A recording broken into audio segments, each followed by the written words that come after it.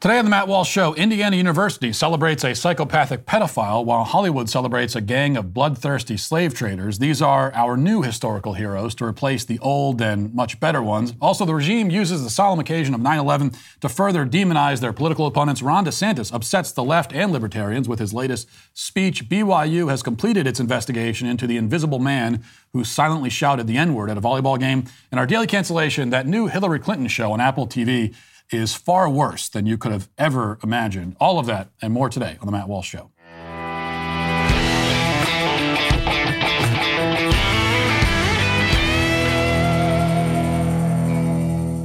The Supreme Court decision to overturn Roe is a huge, albeit long overdue step in the right direction, but there's still a long way to go to rid our country of abortion finally. Many companies are bowing to the woke mob by donating to pro-choice causes and candidates or reimbursing their employees' travel expenses so that if they live and work in a pro-life state, they can travel to a pro-abortion state, get an abortion, and be back at work on Monday. Well, what if I told you that if you're currently on a phone plan with one of the major carriers, you might be supporting these companies and their pro-abortion agendas with your monthly phone bill? Don't let abortionists use your money to fund policies you don't believe in. Switch to Charity Mobile instead. Charity Mobile is a pro-life, pro-family cell phone company that sends 5% of your monthly plan price to the pro-life charity of your choice. You don't have to compromise on values or good phone service. Charity Mobile offers the latest 5G phones, no device or service contracts, great nationwide coverage, and live customer service based right here in the USA. The fight for the right to life continues, and pro-life causes need your support. You can help today by simply switching your phone service to Charity Mobile. Call 1-877-474-3662 or chat with them online at CharityMobile.com. Mention offer code Walsh to redeem a free cell phone, and that's CharityMobile.com, and mention code Walsh.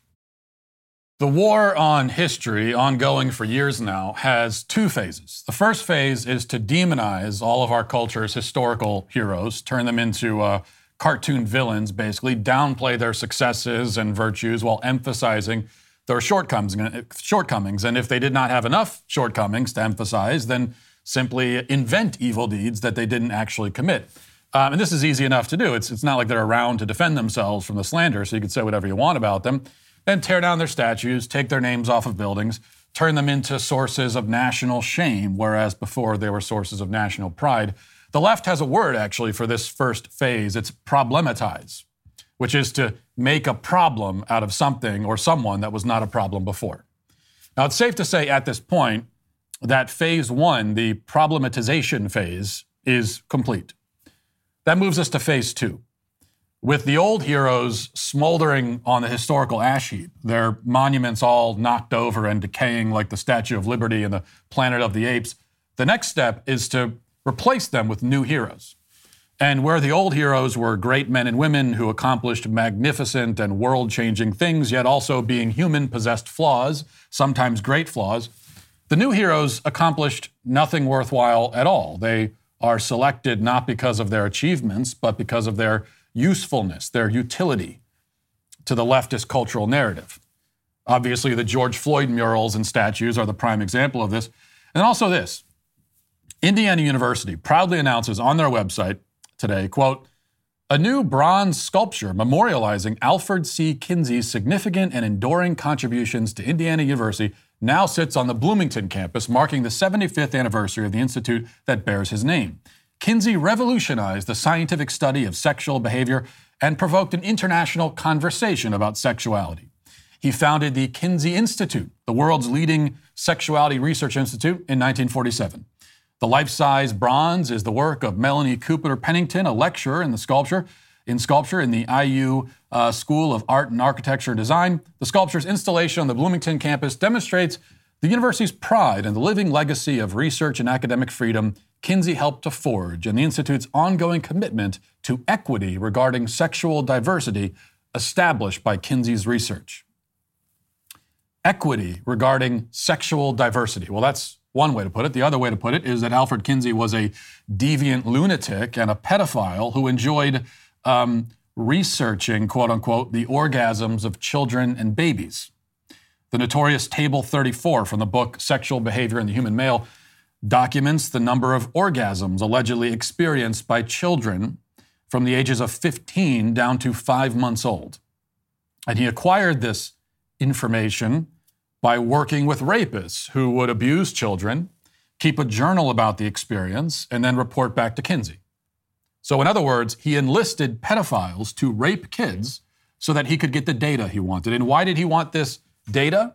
Well, because he wished to prove that children are sexual beings from birth, and that all forms of sexual activity, literally all forms, including pedophilia, bestiality, all of it, are legitimate. Now, you can learn more about this in my film, What is a Woman, and where we discuss in more length Alfred Kinsey and also John Money. But this is the man that Indiana University honors with his own statue. He was the most prolific groomer of the 20th century.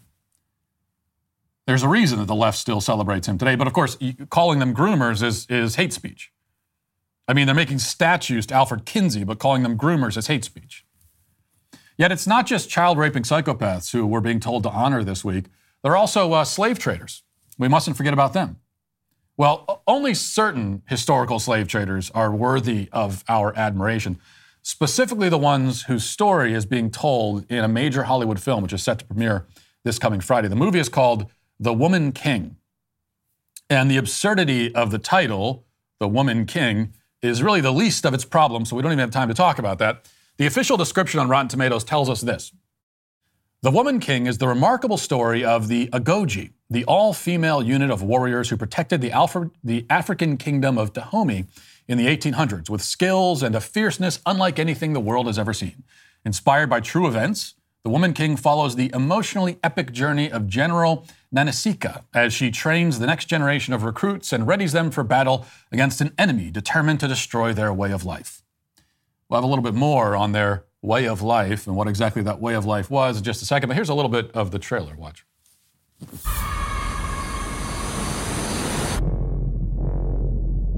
An evil is coming that threatens our kingdom, our freedom. But we have a weapon they are not prepared for.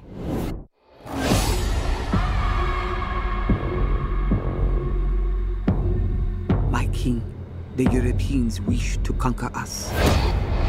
They will not stop until the whole of Africa is theirs. We must fight back for our people. Haneska, you are asking me to take them to war. Some things are worth fighting for. Don't know, take my power.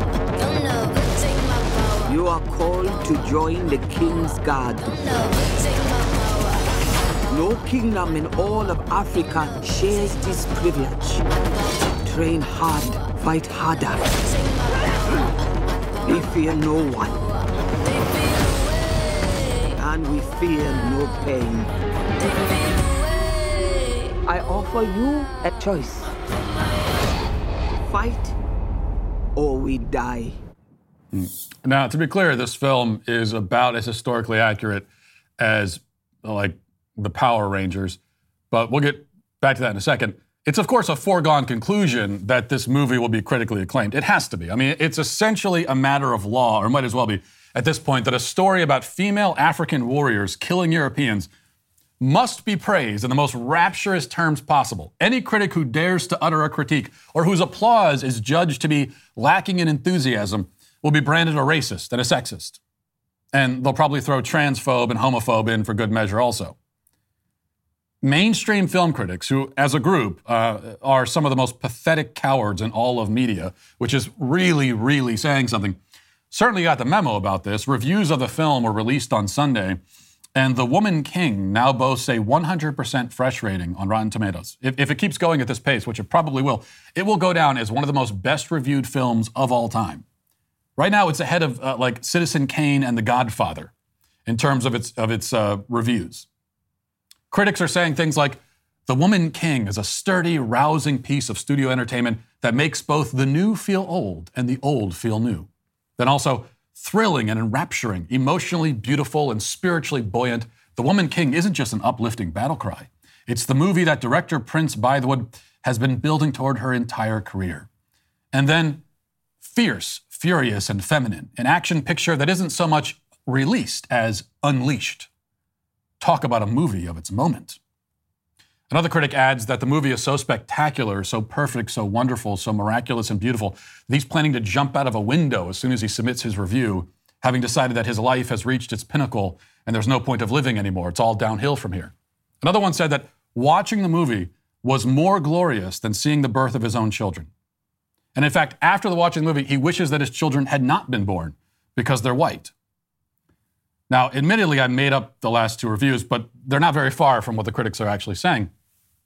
All of this, in spite of the fact that the Kingdom of Dahomey, who are the heroes of this movie, were ruthless killers and slave traders who conquered and murdered in pursuit of slaves, which were then used as labor within the kingdom or sold to buyers outside of the kingdom. As the Encyclopedia Britannica notes, before they edit this passage, which I'm sure they will, the kingdom was not, it's not just that they had slaves, the kingdom was fundamentally organized around war and slavery. That's what the whole thing was about. Quote, Dahomey was organized for war, not only to expand its boundaries, but also to take captives as slaves. Slaves were either sold to the Europeans in exchange for weapons or kept to work the royal plantations that supplied food for the army and court. From approximately 1680, a regular census of population was taken as a basis for military conscription. Female soldiers, called Amazons by the Europeans, served as royal bodyguards when not in combat. So, the transatlantic slave trade could only exist because it was furnished by Dahomey along with other tribes and kingdoms. This is one of the little-known inconvenient facts about African slavery that we've talked about before on this show. It was a system supported, encouraged, promoted, facilitated by Africans themselves. Now, in Dahomey's case, I should be fair, I guess, and admit that they didn't always sell their captives into slavery. Sometimes they would, instead of selling them, butcher them in human sacrifice rituals. Human sacrifices were killed for various rituals to honor kings, and then also there were other forms of human sacrifices, like the concubines of a king would be killed and buried with him when he died, those sorts of things. Now, naturally, all indications are this movie does not really grapple with any of these unfortunate historical realities. On the contrary, they paint the female warriors of Dahomey as freedom fighters.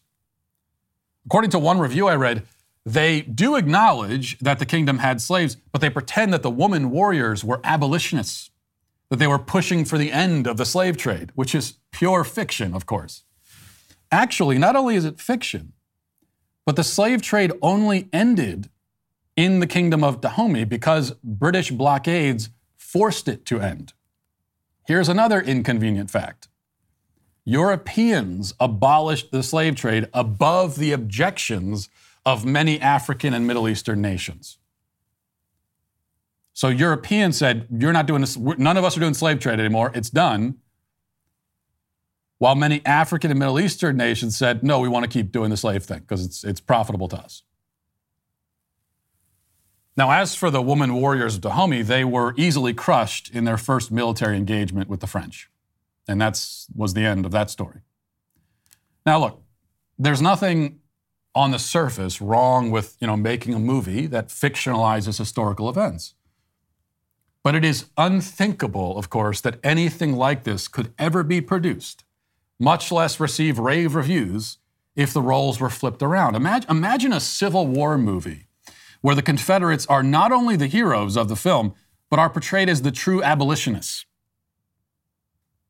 That movie could not possibly exist.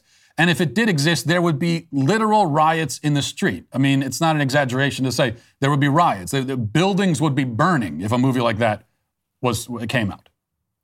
Any theater that was crazy enough to play it would be burned to the ground.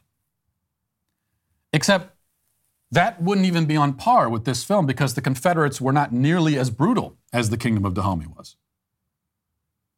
But this is all a part of our cultural rewrite of history. Some men who had slaves were bad, no matter what else they did. Thomas Jefferson, George Washington, no matter what else they did, even as the founders of our country, they had slaves, so we got to tear down their statues. They were scumbags, that's it. while other people who organized their whole societies around the capture, sale, and ritualistic murder of slaves were good and deserving of their own hagiographical films. So once again, our culture designates new heroes for us. And those new heroes might be criminals, drug addicts, child rapists, even slave traders. Not much to admire there, but we're told to admire them all the same. Now let's get to our 5 headlines.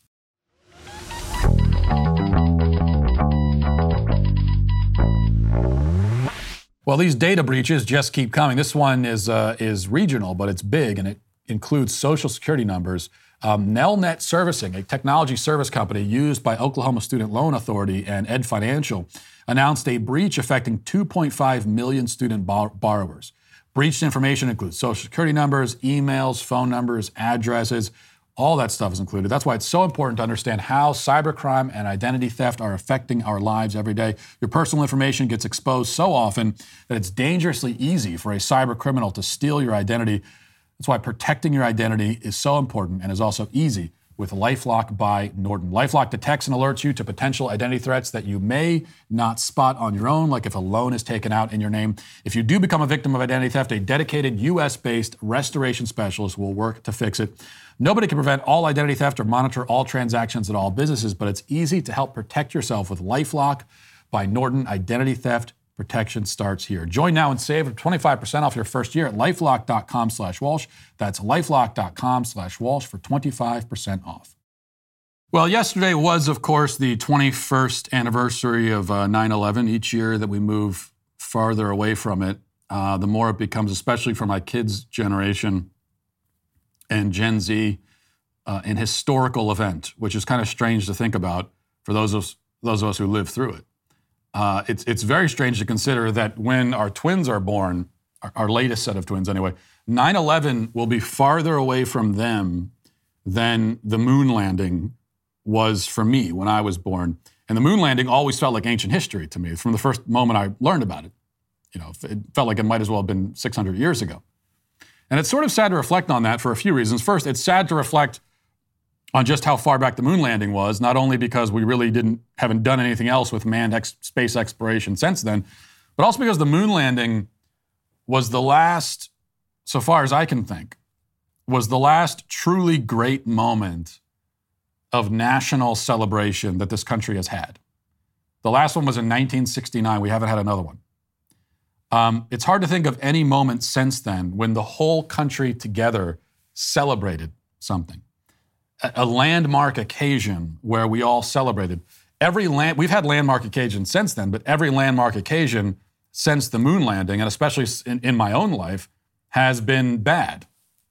You know, the times that you can think of, big news events that you remember years after the fact, Columbine, 9/11, the Iraq War, those sorts of things. So that's a very tragic thing, and it actually helps explain why my generation and generations after mine have sort of turned out the way they have. As for 9/11, it's sad to think of how long ago it was, not because it's something we want to relive, obviously, but because the farther we move away from 9/11, the farther we move from pre-9/11 America, and pre-9/11 was simply a different world in a lot of ways, a different country, and I think a better one in nearly every way. The country we all knew, the lives we knew, fell with the towers. That's the truth. And these are all things that I think are worth reflecting on, but these are not the things that the current regime wants us to reflect on or think about on 9/11.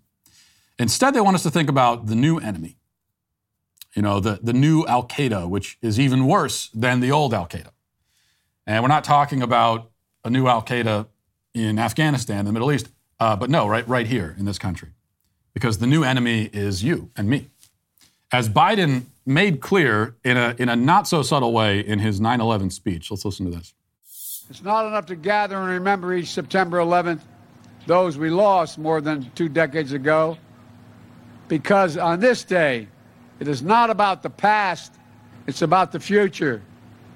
We have an obligation, a duty, a responsibility to defend, preserve, and protect our democracy. The very democracy that guarantees the rights of freedom that those terrorists of 9/11 sought to bury and the burning fire and smoke and ash.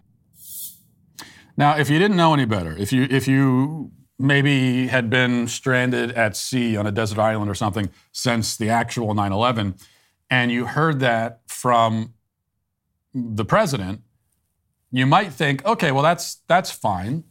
You know, he's talking about defending democracy and freedom. Pretty standard political boilerplate stuff, you might think. Except we know what he actually means when he talks about the threat to democracy, because we know in context, every other time he's talked about that, what's actually meant. He's made clear what that threat is and who it is. Kamala Harris on 9/11, I think, was even more explicit about this. Let's listen to that. Look, we're at the 21st marking, if you will, of the September 11th attacks. Yeah. This was a foreign terrorist attacking our democracy, attacking this country. Yeah. We're now, as a nation, battling a threat from within. Is the threat equal or greater than what we faced after 9/11? That's an interesting question. I have held many elected offices as district attorney, attorney general, senator, now vice president, and there's an oath that we always take, which is to defend and uphold our Constitution against all enemies, foreign and domestic. And we don't compare the two in the oath, but we know they both can exist, and we must defend against it. Well, the correct answer to that is no. I mean, he's saying the threat from domestic enemies to the Constitution, meaning MAGA Republicans, meaning, half of the country, if not more, is it on par with the threat of, the terrorist pose on 9/11? Now, Kamala Harris stops herself from saying, oh, yeah, it's definitely on par. She doesn't need to say it, because this is what the left and the media have been saying for the last 2 years, that January 6th was just like 9/11, or in fact, even worse than 9/11.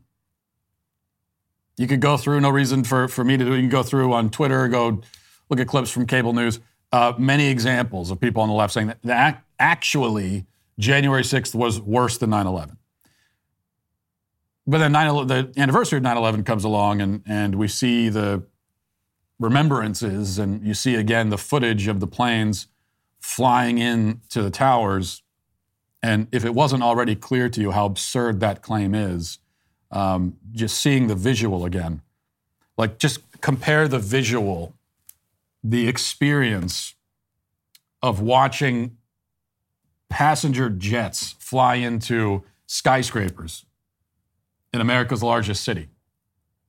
Almost 3,000 people killed.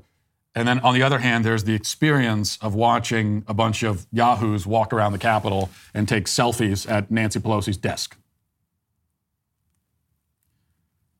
I mean, how could those things be compared? Well, they could be compared by the left because, these are soulless propagandists, and they're trying to demonize their political opponents. So that's part of it, obviously. The other part of it also is that from the perspective of the elites, from the perspective of Democrats in Congress, them being scared and traumatized on January 6th was far worse than 3,000 people dying. Because their own lives and their own comfort is simply worth more than the lives of countless people. As far as they're concerned, they equal, like, the lives of, each of them individually equal the lives of maybe 50,000 people. Hillary Clinton was there also on 9/11 to bring all this home. For anyone not catching the winks and nudges, here she is being, I think, the most explicit of all about it. What's going through your mind today, 21 years later? Well, Dana, every time we approach September 11th, I do think about everything that I saw, all the people that I met, the families of those who lost loved ones. So it is indelibly part of my memories, and I feel grateful that we were able to come together as a country at that really terrible time. We put aside differences. I wish we could find ways of doing that again. We rebuilt New York. We have done our best to take care of the families that lost so much on that terrible day. And we have also, I think, been reminded about how important it is to try to deal with extremism of any kind, especially when it uses violence to try to achieve political and ideological goals. So I'm one who thinks that there are lessons still to be learned from what happened to us on 9/11 that we should be very aware of during this time in our country and the world's history. So she starts by saying, and I really can't stand listening to these people talk anymore about the unity after 9/11. And that's something that people still reminisce fondly about on the right and the left. Well, why can't we be united like we were after 9/11? First of all, it should be clear to everyone by now that unity was an aberration. It was. I remember it too. I remember the feeling. Now I was a kid, I was in high school, but I remember the feeling for a very fleeting moment in time when everyone was united, and the next day people were flying the American flags and singing the anthem and all that kind of stuff. There were a lot of patriotic displays going on. But the reason why it was so fleeting is because it wasn't real. It was just people caught up in the emotions of the moment. If the unity was real, if there was actual unity, like we were coming together around something real. We had all of a sudden some kind of shared value system. Which, the reason we don't have unity in this country is that we don't have a shared value system. And you're not going to suddenly come up with a shared value system because of a tragedy. That's not how it works. But if it was real unity, then it wouldn't have dissipated as quickly as it formed, which it did. But I especially can't stomach hearing it from people like Hillary Clinton, Democrats. I remember the unity after 9/11. So you want unity and this is your way of doing it? Immediately after talking about the unity and how much she wants unity, immediately after doing that, she equates half of the country with al-Qaeda terrorists flying planes into buildings. That's the kind of unity she wants. And in a way, it's true. I mean, they do, on the left, they do want unity, in a sense. But they want unity in the form of submission. Okay, they want you to submit to them, and then we can be unified like that. On a bit of a lighter note, more news from the regime. Here's Kamala Harris. We always enjoy these clips. Here she is babbling nonsensically again. Today, the business of our work is for the Council to report on the work that has occurred since our last meeting across these areas. We will today also discuss the work yet ahead, the work we must still do to continue to move forward. Have you noticed what she does in these clips? Because I love this move. It's the tell. You can always tell that the Kamala bot is about to go on the fritz and start malfunctioning, because here's what she does. She nods like she's agreeing with her own statement. And that's what she does when she's on the verge of launching into some nonsensical ramble. She always does. Watch. She always does that. So she'll go, today, the business of our work is to work on the ways we work and together to work as people who work. And we will work on working and continue to work and work in the future on the work yet ahead and the work still to do and the work we must do in the future. Because the work's not complete. This is the format. She begins with the nod, like she thinks she can trick us. It's like this, she thinks she can trick us into agreeing with whatever nonsense she's about to spew by nodding that way, right? And then at the end of the ramble, she always ends, by restating a certain phrase in 4 different ways. The work still to do, the work yet to come, and the work in the future. That's the format. All right, so Ron DeSantis gave a speech at the National Conservatism Conference this weekend. Some of his remarks, well, all of them really, but one portion in particular has both leftists and libertarians in a bit of a tizzy about this. So here's someone with Reason Magazine on Twitter reporting on one portion of DeSantis' speech. This is Stephanie Slade, who says, quoting DeSantis, some of these big companies are now exercising quasi-public power, DeSantis says. The latest example of a trend in which conservatives conflate private actions with government coercion.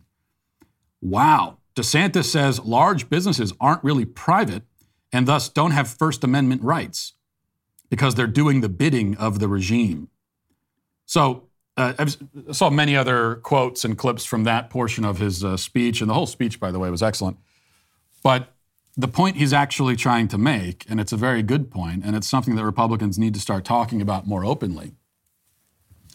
And it's a now libertarians might lament it and mourn it, but it's a good sign that Republicans more and more are getting away from this kind of reflexive defense of corporations. That was a problem among Republicans for decades. They felt they had to reflexively defend any corporation that comes under attack or criticism, because in order to defend the free market, you have to defend all the big corporations. And it was also a response to, on the left, where they're demonizing anyone who's wealthy or any big corporation and the millionaires and billionaires. And so it was a reaction to that as well. But the point he's making about the big corporations, it's more nuanced than the criticism of big corporations that you hear from the Bernie Sanders types. The point that he's making is that the big corporations, specifically big tech, often work as an arm of the government. So if the government realizes that it can't do something constitutionally, not that that usually stops the government from doing what it wants, but if it feels that it can't get away with doing a particular thing, then it will go to the big tech monopoly, which again functions as an arm of the regime, and say, well, we can't do this, so we need you to do it. Perfect example is what we heard from Mark Zuckerberg. You know, they wanted to, the inconvenience revelations about Hunter Biden's laptop. Now, the government couldn't come and start arresting people if they post about Hunter Biden's laptop. The FBI couldn't come and start arresting you for that. And they might get to the point where they'll do something like that and be more open about it. But at the time, they felt like they couldn't really do that. They were being constrained, like it or not, and they didn't like it. They were being constrained by the First Amendment. So they went to Facebook and said, we need you guys to take this stuff down. Because just call it misinformation. It's not really misinformation, but take it down anyway. So this is the way that the tyrants sidestep the Constitution, is by getting their allies, their functionaries in big tech to do it for them. That's what DeSantis is pointing out. That's the workaround that is unacceptable, and Republicans need to start talking about, and need to talk about plans. But what are we going to do to stop that? Moving on to this, the crime wave isn't just hitting the continental United States. Here's a report. I want to play some of this out of Hawaii about the crime over there. Let's watch. Just 6 weeks ago, a thief assaulted and maced a longtime employee of Casey Market, leaving the elderly woman's eyes burning and injuring her back. But the incident was just the beginning of a series of thefts, including a burglary this morning at the 40-year-old neighborhood store. They live in trepidation and fear every day now. It's not, safe for them. These people prey on the elderly. Over the past several months, the owners of Casey Market says crime has exploded in the Kalihi area. Roy Chang's parents, who asked not to be identified, have run the mom and pop shop peacefully for years. The couple know most of their neighbors and customers by name. I come back? Yes. Oh, okay. All the kids from the elementary come over here, grab musubis and get all the drinks, and it's convenient for all of us. All the crimes is really sad, and then it's affecting, everybody, not only the stores, but the neighborhood too. One of the most disturbing aspects of this trend, this crime wave, which again affects not just the continental United States, but all the way out in Hawaii as well, is that so often the elderly are targets of it, which is, I suppose, not a surprise. They're vulnerable. and can be easily overpowered. And so these criminal, deviant, degenerate psychopaths and sociopaths, they don't care. They're gonna go after the weakest person that they can. Which is why, talk about things that we should be discussing. One of the things driving this crisis is the fact that we are producing, as a society, so many people who are utterly indifferent to human life, indifferent to the suffering that they'll cause, indifferent altogether. They just don't care. This is why I've always said that instead of making a special case out of hate crimes, we hear so much about hate crimes, we should be focusing on indifferent crimes. That's what we're actually plagued by as a society. Crimes of indifference. Crimes motivated by hate aren't as bad as crimes motivated by indifference. I mean, they're terrible. But on one hand, you have a person driven by hate. And on the other hand, you have someone who's driven by being totally empty and hollow inside without even the energy to hate. Now, the person driven by hate, there's like some hope there, maybe. Okay, you want to talk about rehabilitation. Maybe that's someone who could be, they need to be punished severely. But maybe that's someone, if it's hate that's inside their heart, then maybe that's something that you could take that's something you could grab onto, and maybe there's hope for that person. You can rehabilitate them. You can, they could see the error in their ways. Maybe. But someone who just doesn't care at all. There's no concern whatsoever for other people. Their violence is motivated, and they're not even, a lot of this, the crime that you saw there, elderly woman is maced. The guy takes something out of the cash register. Is he desperate and starving? Not that that would make it okay, but he's not even desperate. These people are basically comfortable. They don't even need what they're stealing. They're just doing it because. That's an even bigger challenge when you have people like that. When you have a whole society full of people like that, then you have true chaos, which is what we're dealing with now. All right, BYU has finally released the results of its investigation into the phantom N-word shouted by an invisible person at a volleyball game. This is the incident that was talked about quite a bit on ESPN, and Stephen A. Smith was shouting about it, and LeBron James was talking about it. A bunch of athletes, celebrities, ESPN, they were all over this story. But now that we have the conclusion of the story, this is how this generally works. They jump on the bandwagon at the very beginning when all we have is a claim that somebody made. And then when the claim is actually investigated and now we have the result, that's when the media jumps off. They're not interested anymore. So here's what BYU, this is the statement they released.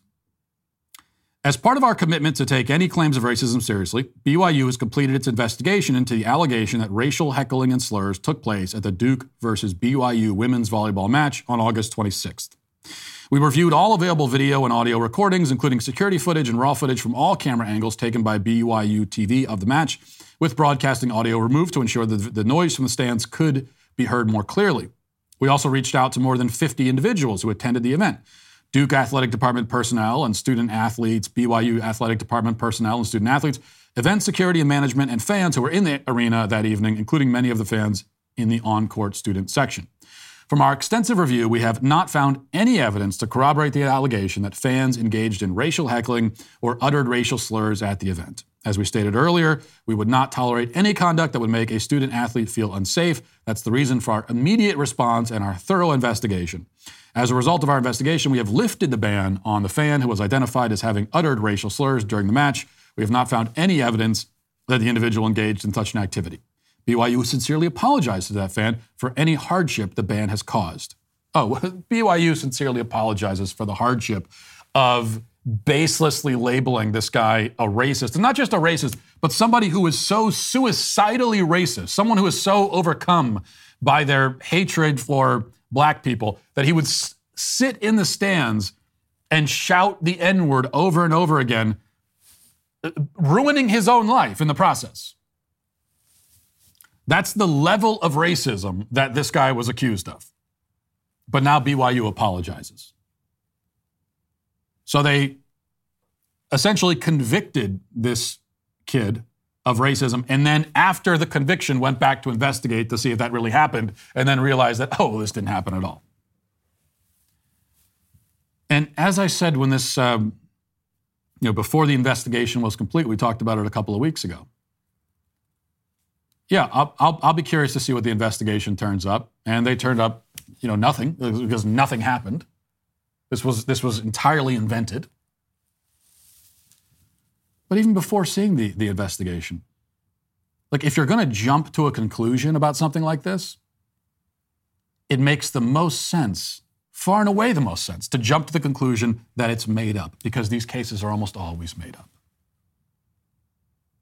And as I said at the time, if you just have a basic understanding of human nature, you would realize how likely it is that something like this is a hoax. Because we know that there's an enormous social incentive to invent hoaxes like this. But then on the other end of the spectrum, there is no social incentive whatsoever to engage in the behavior that this kid was accused of engaging in. You would have to actually be a lunatic. You would have to be a suicidal, crazy person to do that, even if you're racist. Because you are forfeiting your life. You are ruining your life. Now, is there going to be any accountability? Is ESPN going to come back around and apologize? Stephen A. Smith, LeBron James? Of course not. Because again, it goes back to social incentive. There's no incentive. There's no reason why they should apologize or own up to what they did. They jumped on the hoax bandwagon, turned out to be a hoax, and they pretend that never happened and move on to the next thing. Same story repeats over and over and over again. All right, finally, here's a familiar lecture that we hear a lot on TikTok, but each new rendition adds a new wrinkle. And so this is a TikToker explaining why it's transphobic to not date trans people. If you don't date trans people, then you're transphobic. And he says that this is true even if your preference for members of the opposite sex is driven by a desire to have children. He says that's not a good enough excuse. That's not going to let you off the hook. And he explains why here. I disagree with this, and I still think it's harmful to trans people. You can still have biological children with a trans partner in the same way that, two lesbians can have a biological child, two gay men can have a biological child. Yes, it's a lot harder to have biological children when you're not in a cis-het relationship, but it's still possible. Is it expensive? Yes. But that's something that I feel like a lot of people in the LGBT community go through if they want kids. I don't. No. I'm too poor to have children. But for my LGBT people that do want to have kids, and you want a loving partner to have those children with, I feel like you still shouldn't be discriminating against your partner if they're trans when looking for a partner. It still feeds into this stigma that trans people are not their gender when they are. A trans man is a man and a trans female is a female. It just makes the community more loving and accepting. Okay. Just to clarify a few things here. First of all, the idea that you shouldn't discriminate when looking for a partner is obviously nonsensical.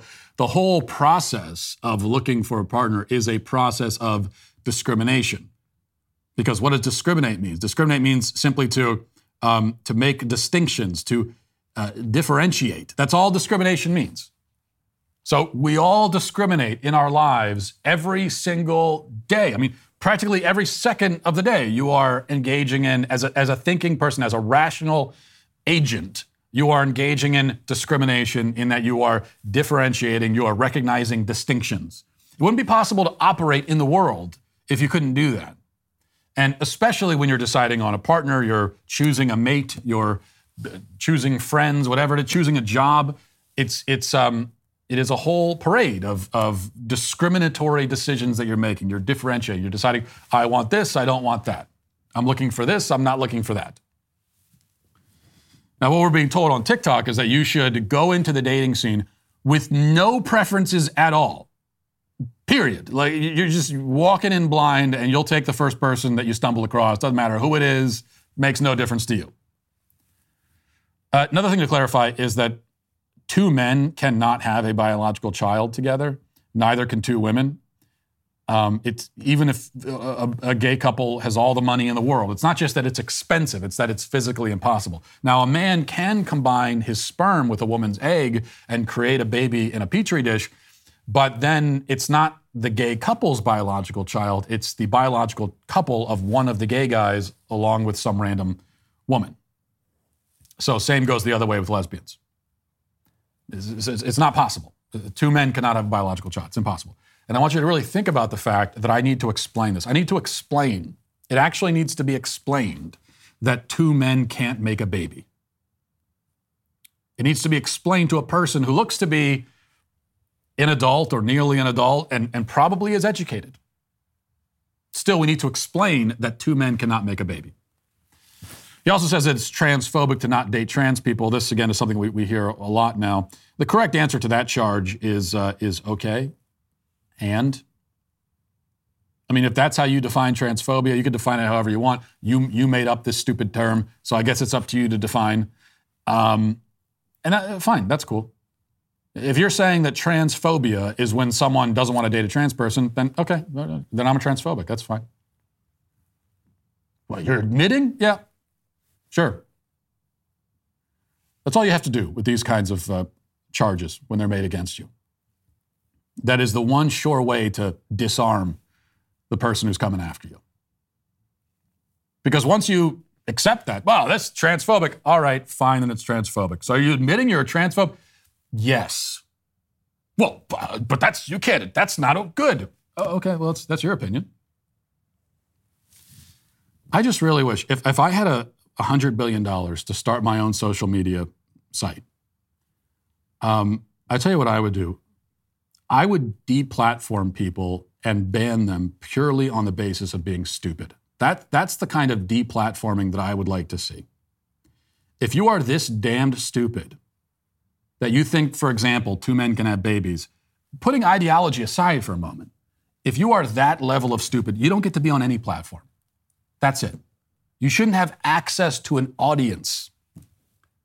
Just think about that. There are people who are this stupid, and yet they have an audience that they can, that they're offering guidance to and advice. You shouldn't be speaking to thousands or millions of people if you're one of the dumbest people on planet Earth. If I had the ability, that's how I would deplatform people. Let's get now to the comment section. Daily cancellations are the law and order of the day. We're the Sweet Baby Gang. Hope you had a good weekend, by the way. Mine was quiet. My wife and kids were out of town, so I really went crazy, cut loose, got a little wild. You know how it goes. I finished a book I'd been reading, and I watched a documentary, and then I was in bed by 9. That's how I spent my time, my freedom. Oh, and I did some research on what sort of freshwater fish work best in a 75-gallon community tank. So that was about 2 hours of entertainment in between the book and the documentary. That's my life. That's who I am. It's a sad state of affairs, but at least my aquarium will be pretty great. I also noticed somewhere in the midst of all this, I checked Twitter briefly, and I was trending for I don't even know why. I checked because someone texted me and said, well, why are you trending on Twitter? I said, I am? I don't know. I haven't even been on. And I went and I looked, and I honestly couldn't tell why I was. I just knew that if I'm trending, it's never because people are saying nice things about me. I've never been trending because there's never been a day it was like, let's all say nice things about Matt Walsh today. Let's make him feel good. Never been trending for that reason. It's always because people on the left are upset or whatever, It's always something like that. And I gotta tell you, it's somewhat freeing. The fact that the pitchfork mob exists almost entirely on the internet. There's just a certain comfort, a certain freedom in knowing that I can go and look at my phone and say, oh, a bunch of people on the left are upset. I have no idea why. They're all talking about me. They're upset. I don't care. Just put the phone down and get back to the book you're reading. To know that there are a bunch of people out there attacking you and talking about you and saying how upset they are, and you're not even paying attention to it. You're off somewhere else completely. That's kind of nice. Jeff says, Matt, you never explained why you support the woke NFL. You rail against woke corporations and then go on and on about your favorite NFL team. I support you on most things, but this seems like a blind spot. Well, I don't think it's accurate to say I go on and on about it. I think I mentioned football and the fact that I'm a Ravens fan once a year or something, if that often.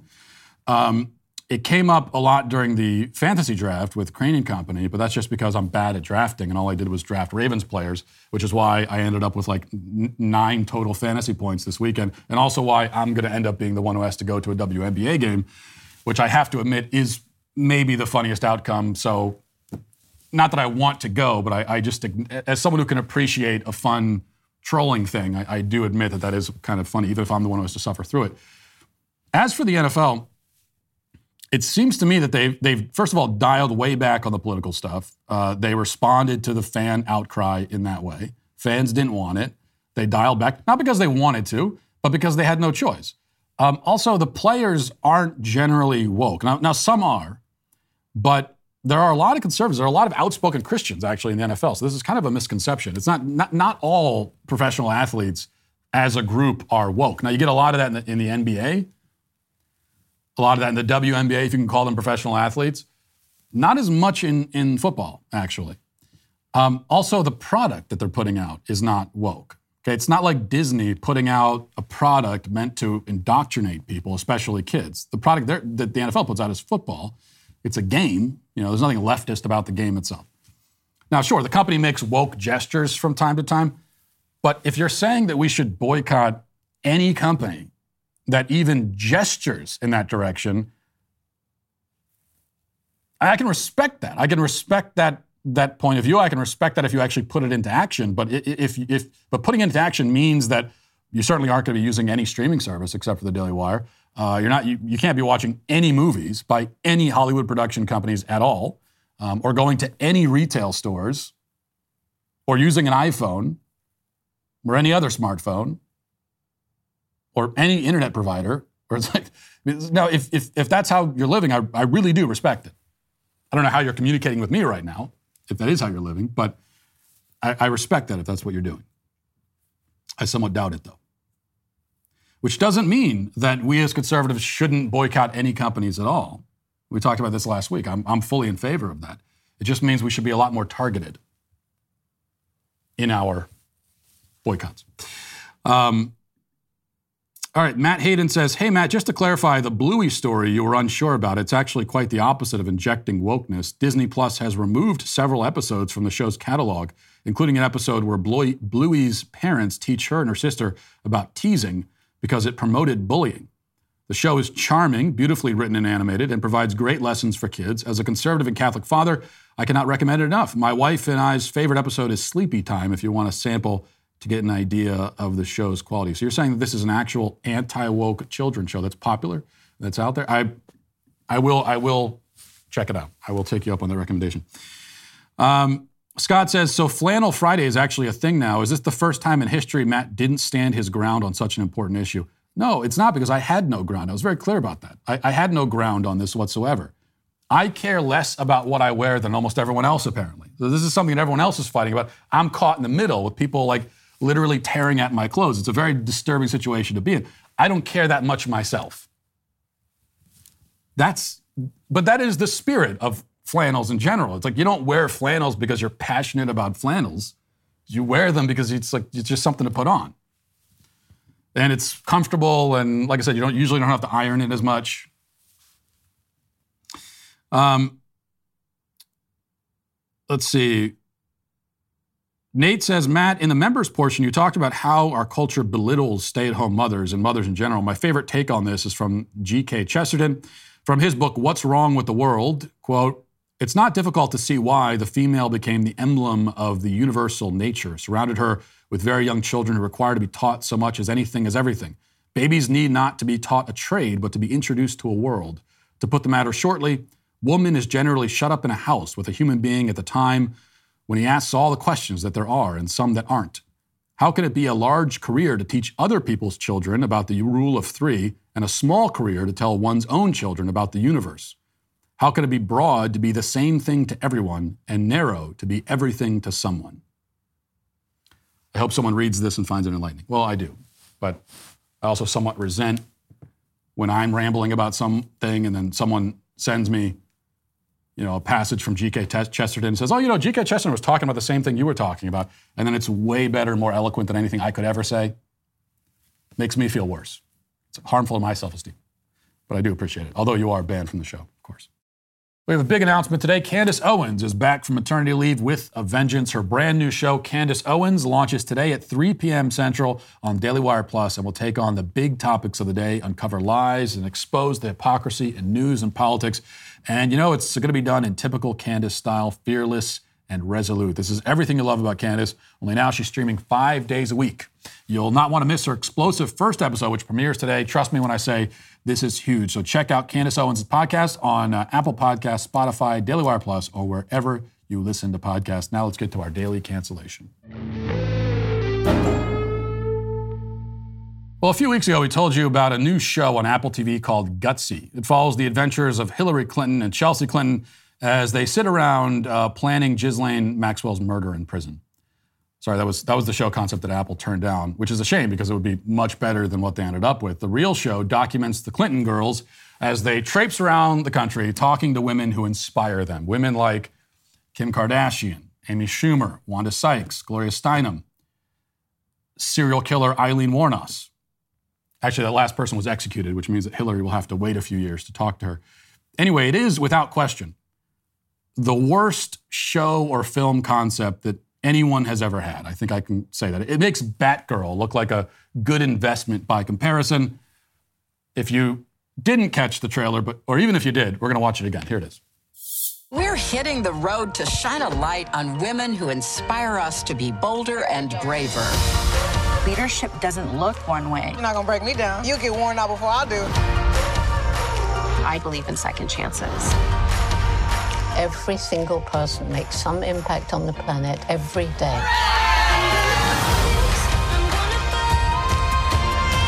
We can choose what difference we make.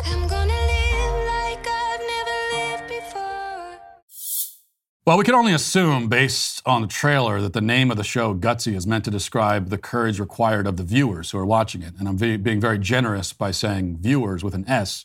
Now, we knew that a show starring the likes of Hillary Clinton and Kim Kardashian would, just by its very existence, be brutal and torturous enough as to violate every protocol of the Geneva Convention. But even the darkest imagination could not have anticipated just how bad it would actually be. Because the show has now been released, a fact that comes as news to everyone, just as it will come as news to any residents of Connecticut that your state has a WNBA team, by the way, and it's currently competing in the finals. And I learned that myself this morning when I looked it up so that I could make that joke. Hillary's new show debuted, and People.com has a summary of what we're all missing by not watching it. Here's what it says. She might be a champion of gutsy women, but Hillary Clinton doesn't think it should be an act of courage for women to talk openly about the health and function of their lady parts. As Clinton's gutsy docuseries with daughter Chelsea premieres Friday on Apple TV+, including episodes with Wanda Sykes talking about menopause, and with Megan Thee Stallion talking about her sex-positive WAP, the former Secretary of State recalls her own experience with menopause and that provocative rap. Now, we do have a clip of Hillary's discussion about WAP. Believe me, I would like to spare you from having to watch it, but I have no choice. Your own sins have brought you to this crossroads. You must watch as atonement for whatever evil you have done in your life. But before we endure that trauma together, let's hear what Hillary has to say about menopause. This should be at least slightly less devastating to listen to. Going back to the article, it says, after a certain age, we all seem to inherit these new things on our bodies, Hillary 74 tells People. It was towards the end of the second term, after I turned 50 in 1997, that I began to go through menopause. And it was something that you didn't talk about in those days. My friends and I would talk about it or roll our eyes, but not publicly. That's why we really wanted to talk about it with Wanda, because it's a universal experience for us. Thank goodness we're getting into a time when women's health, and especially now with all the challenges about reproductive health, are forcing this conversation out of the shadows and into the daylight. Now, Hillary insists that somehow her menopause has something to do with the abortion conversation, continuing, quote, it's astonishing to me how ignorant a lot of these men legislators are in a lot of these states making these laws about women's bodies, she says. The things they say, the things that they think, the ignorance that they display is breathtaking. So the more we can talk about it, Chelsea jumps in, it's dangerous. Stigma is so deadly when it comes to public health. Hillary acknowledges stigma played a role in her silence in the White House. Quote, looking back, I mean, it wasn't yet at the point of our social or psychic development that I would have said, oh, okay, the First Lady is going through menopause. Here I go. Watch out, everybody. Now, a couple of things here. First, to fruitlessly reiterate, it's not just men who support pro-life laws. It's actually not even mostly men. Also, I'm not sure of a single example where pro-life legislation has betrayed an ignorance of women's bodies. We're all aware that women's bodies bear children. We know that. I mean, we know that. Those of us on the right are aware of that. It's actually on the left where there's confusion on that point. But on our side, we know that. Our point is simply that these children should not be killed. That's all we're saying. But second, perhaps more to the point here, Hillary says that back in the 90s, we weren't at the point of our social psychic development where the First Lady would announce her menopause publicly. Well, are we at that point now? Should we be? Why would you want to make a public announcement about your menopause? She says that she talked about her menopause with her friends, but she didn't talk about it on the public stage. Yes, and? What else would you have done? Held a press conference? Issued an official statement on White House letterhead? Called for a national day of mourning? Obviously, you didn't talk about your menopause publicly. That would have been totally bizarre and weird and inappropriate. Besides, the public was hearing more than enough already about the various bodily functions occurring in the White House during the Clinton administration, so we didn't need to hear more. We have this totally ridiculous idea in our culture that if we don't discuss something publicly, then it's stigmatized. Feminists will say the same thing about their periods. They lament the stigmatization of a woman's menstrual cycle. But again, there's no stigma. We're all aware that it's a thing that happens in and to the bodies of women. That doesn't mean that we all need to talk about it over the dinner table or that you need to announce it into a megaphone. You also don't need to make a public pronouncement about every fart or burp or bowel movement. These are all things that everyone does, yet we are discouraged from making a spectacle out of these activities. Doesn't mean we're oppressed. It just means that we're expected to be at least moderately civilized. But there are those for whom moderately civilized is a bar too high to get over. Those like Megan Thee Stallion, who appeared in another episode of the show where she and Hillary and Chelsea had the conversation that you were hoping I would forget about and not play the clip of, but today is not your lucky day, so here it is. Chelsea follows rap music. She has ever since she was a little girl. But I kind of came to awareness of you with the Cardi B WAP. I've always wanted to do a song with Cardi. As soon as she sent me the song, I think I sent it back to her like the next day. And it was just so exciting. The men, they seem so confident in what they're saying, and they don't have no problem with talking about their sexuality and how they're gonna have sex with you. So I was like, well, I could do that, and it's gonna sound fire coming from a woman. It's great to see women be so kind of fierce. That is my life's mission, to make sure that I'm always unapologetically me. Yes, well, on the bright side, Megan says that she took a day to write her verse of the song, which is a lot longer than I thought it would have taken. She put more thought into it than I assumed. I'll give her that. After all, her contribution to the song, indeed the whole song itself, is the sort of thing that an illiterate crackhead could scribble on a bathroom stall in about 95 seconds while in the middle of overdosing.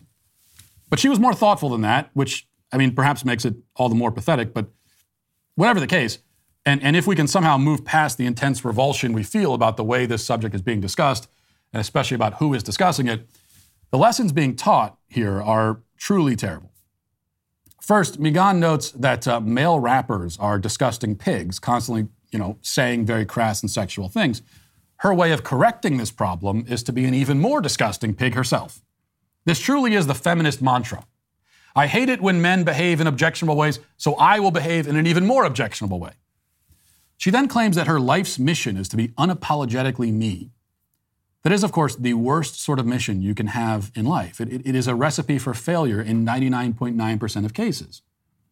The rap and pop industries package this kind of message and they sell it to kids, forgetting to mention that almost none of them will end up as successful as the celebrities they're emulating if they continue to emulate them.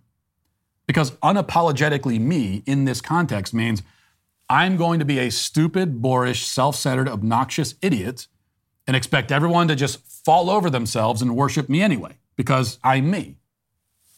The celebrities who promote this message will indeed themselves be worshipped, no matter how dumb and repulsive they are. But for most people, being dumb and repulsive just means that nobody will want to be around you or be your friend or marry you or hire you for a job. You will be alone and bitter and miserable forever. But you will have helped Megan Thee Stallion get rich, and that's all she cares about. And that's why she is canceled, and Hillary Clinton is canceled, and this show is especially, most certainly, in the end, canceled. And that'll do it for this portion of the show as we move on to the members segment. Hope to see you over there. If not, talk to you tomorrow. Godspeed.